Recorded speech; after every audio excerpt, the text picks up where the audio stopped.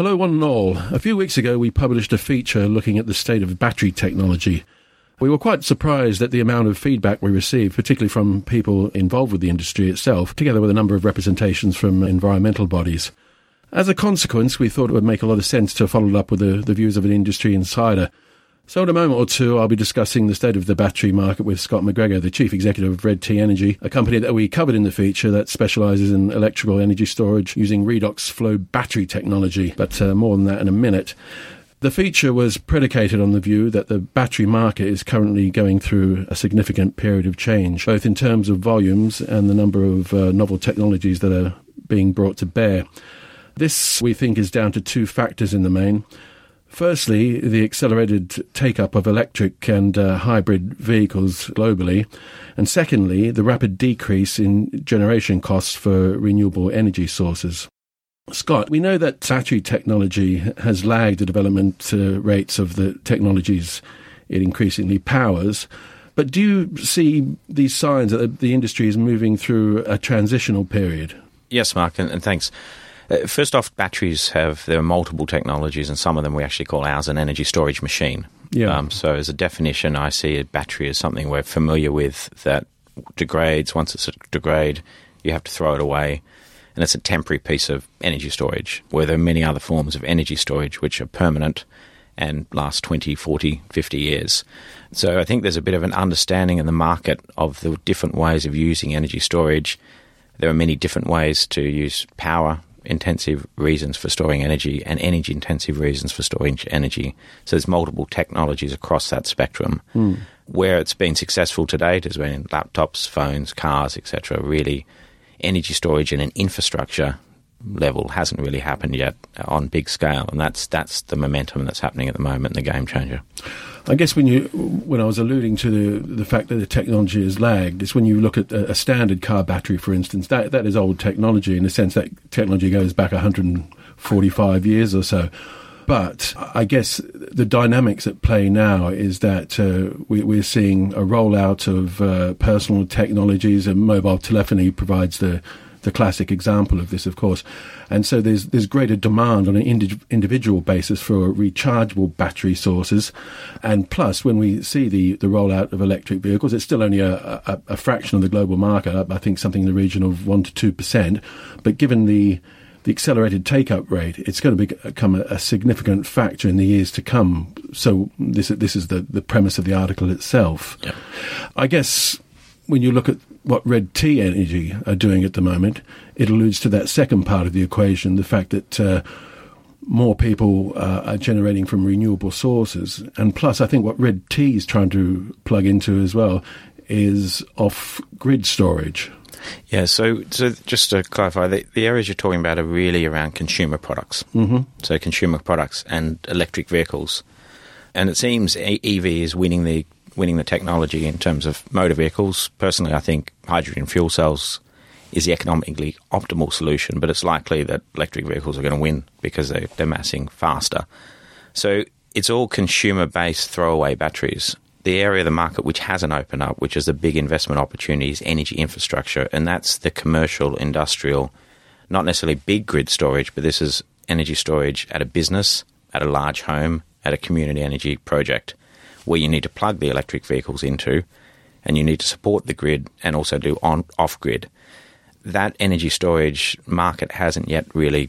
It's starting, but it's now coming into its own. It's completely different from a consumer battery market. Yeah, I guess in the article we do point out the fact as well that the lithium-ion batteries, which dominate the market at the moment, the production has been nailed down over the years by a number of players. I think Sony were an early entrant into the market. In fact, in the early or the late 1970s, because I think the technology goes back to the 1970s, was originally used in medical implants, hearing aids and so on. Mm-hmm. But Sony were the first to take that forward. But now we look across the market and, Samsung were obviously a big player, LG, and most famously of all, I guess, is the Tesla Inc. and the development of their, it's an integrated model, I guess you could say, with the electric vehicles themselves, the battery systems, and indeed home power storage too. Yeah. We'll just go back to Redti Energy again as well, because I guess a number of our subscribers would be familiar with you because of your involvement with Camco Clean Energy there for a while. Could you just explain to our readers that mightn't be familiar with that? Yeah, so Camco, the company's been around for, I've been with it 12 years, had a number of projects, mainly in renewables globally, and other research projects within the company. One of the research projects was Redti, and that's around a flow energy storage machine. Flow machines have been technology like lithium around since the 70s, and the problem is bringing that technology to market. First, the technology needed to be proven to be durable in the energy infrastructure game, which we have done, a number of other companies have done for the last 3 or 4 years. And then the second hurdle that had to overcome is price. Yep. And that's what we've done in the last year, is bring this technology forward at the cheapest price for any flow machine group globally. So Redti was sort of born as a research project. It's been worked on for 15 years, and it's really the last couple of the years that we have brought that to market and now delivering what we call our Generation 2 product into the market at a competitive price. And there are some scalable commercial options that you've already entered into, isn't there? There's in the Outer Hebrides, an island there that you're... Yeah, so there's a project we're working on with the British government in the GIA. It's west of Glasgow. We have projects with E.ON in South Somerset. We have projects with German industrials in Germany and Africa. So we've already rolled out prototypes, our first generation. Now what is being rolled out is a commercial product. And the market's very excited. The customers have never seen large-scale energy storage at this price. And to understand what I was comparing before with batteries, batteries are starting to open up that sector, but the user is getting very frustrated because they don't last and you can't use them all day long, which is what you need to use for energy storage and an energy infrastructure game. So if you are storing solar, you're going to have to do one full cycle and one discharge cycle every day for 365 days a year. We know with our phones, if you do that, it doesn't last very long. Yeah. So that's where the game is changing. Energy infrastructure has to be a debt investment market. Mm-hmm. You don't invest equity into energy infrastructure. It's a debt game. So the technology must last 20 or 30 years. That's very key. Doesn't mean batteries are not a bad product. They're a short-term, high-power product, whereas energy storage is about storing energy for a long time. The difference between power and energy is very key. I believe with Redti technology as well, that's a renewable option once the lifespan has been completed. With the energy storage system, that can be reused, or parts of the system can be reused? Correct. We intentionally don't market it as a green product because I think that's not... Our customers aren't necessarily always interested in that. Half of our customers will be dirty diesel genset energy burners and connected directly to the grid. The other half will be connected with solar and wind. However, if you do look at it as a green product, the liquid in it, which is where the energy is stored, doesn't degrade at all. And that lasts indefinitely. So it's the first technology in the whole energy sector that has an infinite resource that we're not burning. Everything else to do with energy sector, we are burning and destroying something. This is storing energy in a liquid with vanadium. Basic liquid has 70% water, and that lasts forever. Obviously, the container and the machine itself around it, after 20, 30 years, you'll need to replace parts, like any machine. But the liquid you can take out, put it in another machine. It's because of that chemical composition as well that I believe your system as well is one of the advantages. It's more stable than other systems. Is that right? It's stable in that it doesn't degrade. Right. So lithium is a fantastic product, and we are actually looking at hybriding lithium with our system at the moment, so we can do the short power peaks when you use it for 30 seconds or 30 minutes a day. But the stability is about cycling all day long and putting 100% of power energy into it, and then taking 100% of what you put in back out. And you can't do that with a conventional battery because you can only use part of the battery because it wears out. Mm-hmm. And that's the key difference, the stability. Energy storage will become an asset which you'll use it for multiple things. And that's previously we've looked at energy storage as you buy a battery for one use. We're going to turn it into having an energy storage asset, whether it's us or another technology, and using that for multiple things, like you would use a hard drive. Okay. So give us some practical examples. I mean, we alluded to that community in the west of Scotland. Mm-hmm. But what other sort of remote? Is it a question of like remote communities or industrial end users? Why would a medium-sized company say decide to use your technology? So there's two markets for energy storage. One is on-grid and one is off-grid. So talking about, I think your question's alluding to on-grid market. In that market, you're looking at it's economic when you get to a large home, so a large residential, into any business, commercial, industrial is what the C&I is what the sector calls it. That means that if they put on solar, typically it's always solar on the roof because solar happens every day. Yep. You generate solar, you then move the solar into the evening. So you do one cycle by solar firming into the night. You then may buy some power during the night when it's cheap and use that for your morning peak. You may also provide some services to the grid and earn cash revenue. You may sell some power down the road to the other business because you've built energy infrastructure, and essentially you flatten out your power price. So you don't have volatile pricing and a cost to the business which is uncontrollable. In the UK, it's just starting to be economic. In Germany, Australia, many parts of the US, it's economic now, and a payback period of sort of 5 years. Is that because of subsidies, or is it just the fact that unit costs have fallen? Nothing to do with subsidies. This market doesn't need subsidies. You're essentially unlocking a use of an asset to save you money, or provide services to the grid, which is saving the grid money, so you're making money. Okay, so you're getting to a point in the United Kingdom now where it's perhaps break-even. Starting to get there. There's a lot of noise. There's a lot of interest in the UK in energy storage. However, I've been quite vocal of saying, slow down a bit. This is not quite, the numbers aren't quite working. Okay. We're starting to see instances where you get a 5 to 8 year payback period, which to me is economic on an energy infrastructure. If you're going to fund this with debt, that's a good return. But not all instances, but it's changing rapidly. BIS, which is the new name for DEC, is bringing a new policy. It's nothing to do with subsidies. It's just saying pricing you to be able to use that asset, connecting it to the grid as an energy storage asset, not a generation asset.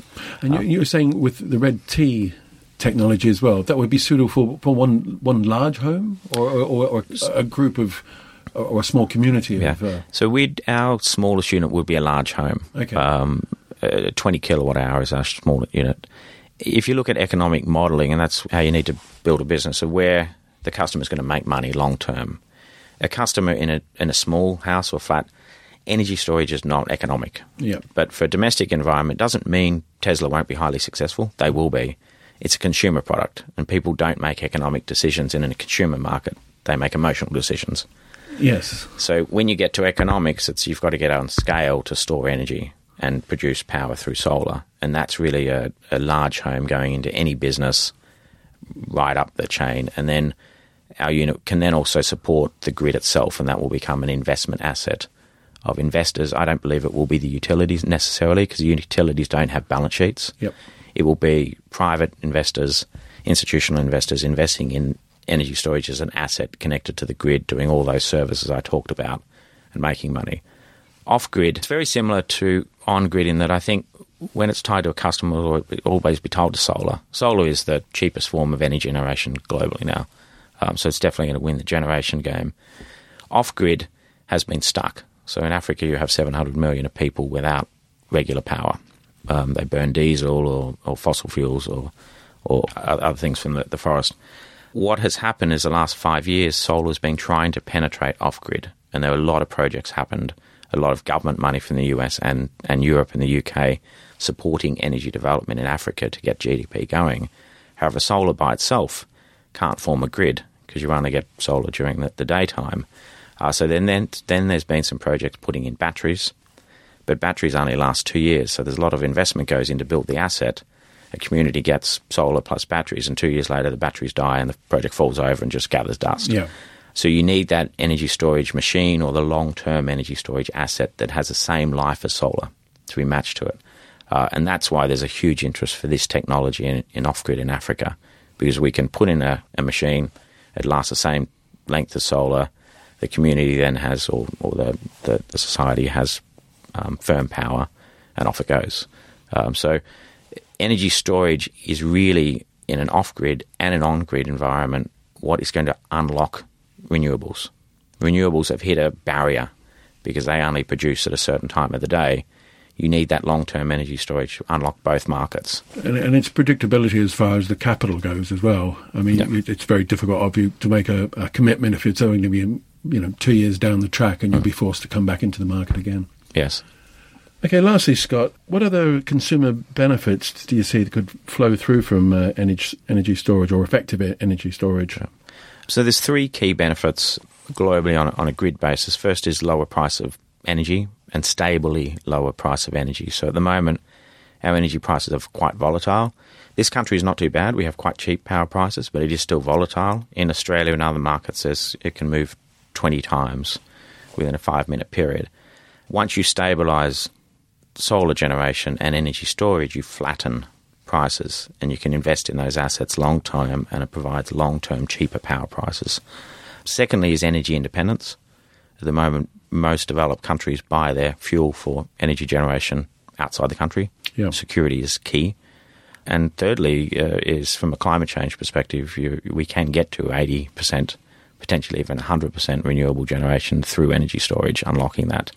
Well, there's something incredible. There's some examples of incredibly wasteful energy usage as well in Saudi Arabia and Mexico, for instance, burning fossil fuels to generate electricity. It seems extraordinary in this day and age. Well, we do in this country with gas and coal and. Oh, true. And then lastly, for the UK, if we're looking from a UK policy, Theresa May's industrial policy, this country has some of the best energy storage technologies globally.